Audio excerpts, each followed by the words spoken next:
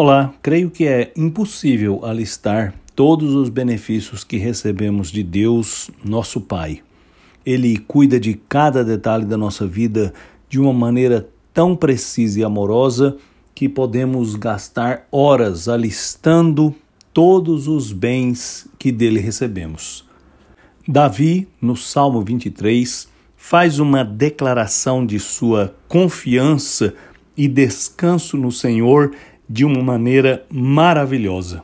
No versículo 3, ele escreveu assim: O Senhor renova as minhas forças e me guia por caminhos certos, como Ele mesmo prometeu.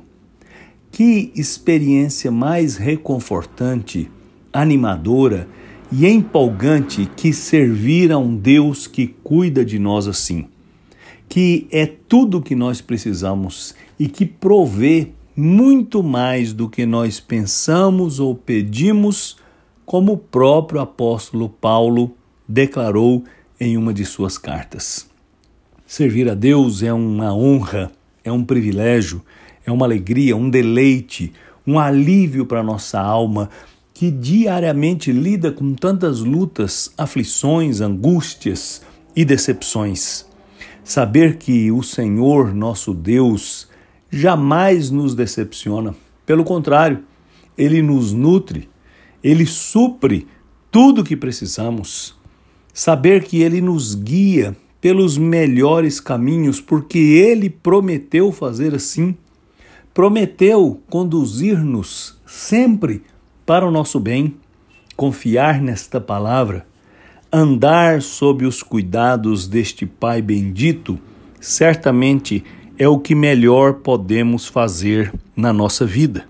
Portanto, ouça sempre o que Ele diz, siga os passos que Ele traça para a sua vida e descanse seguro na direção do Senhor. Eu sou Aguinaldo Faria, pastor da Igreja Presbiteriana da Moca em São Paulo. Vamos orar. Senhor, muito obrigado porque o Senhor nos conduz, porque o Senhor dirige os nossos passos. Obrigado por este cuidado maravilhoso. Dá-nos a graça de andar sempre segundo a sua direção e encontrar sempre em Ti o suprimento que precisamos para todas as áreas da nossa vida. Eu te peço, em nome de Jesus. Amém.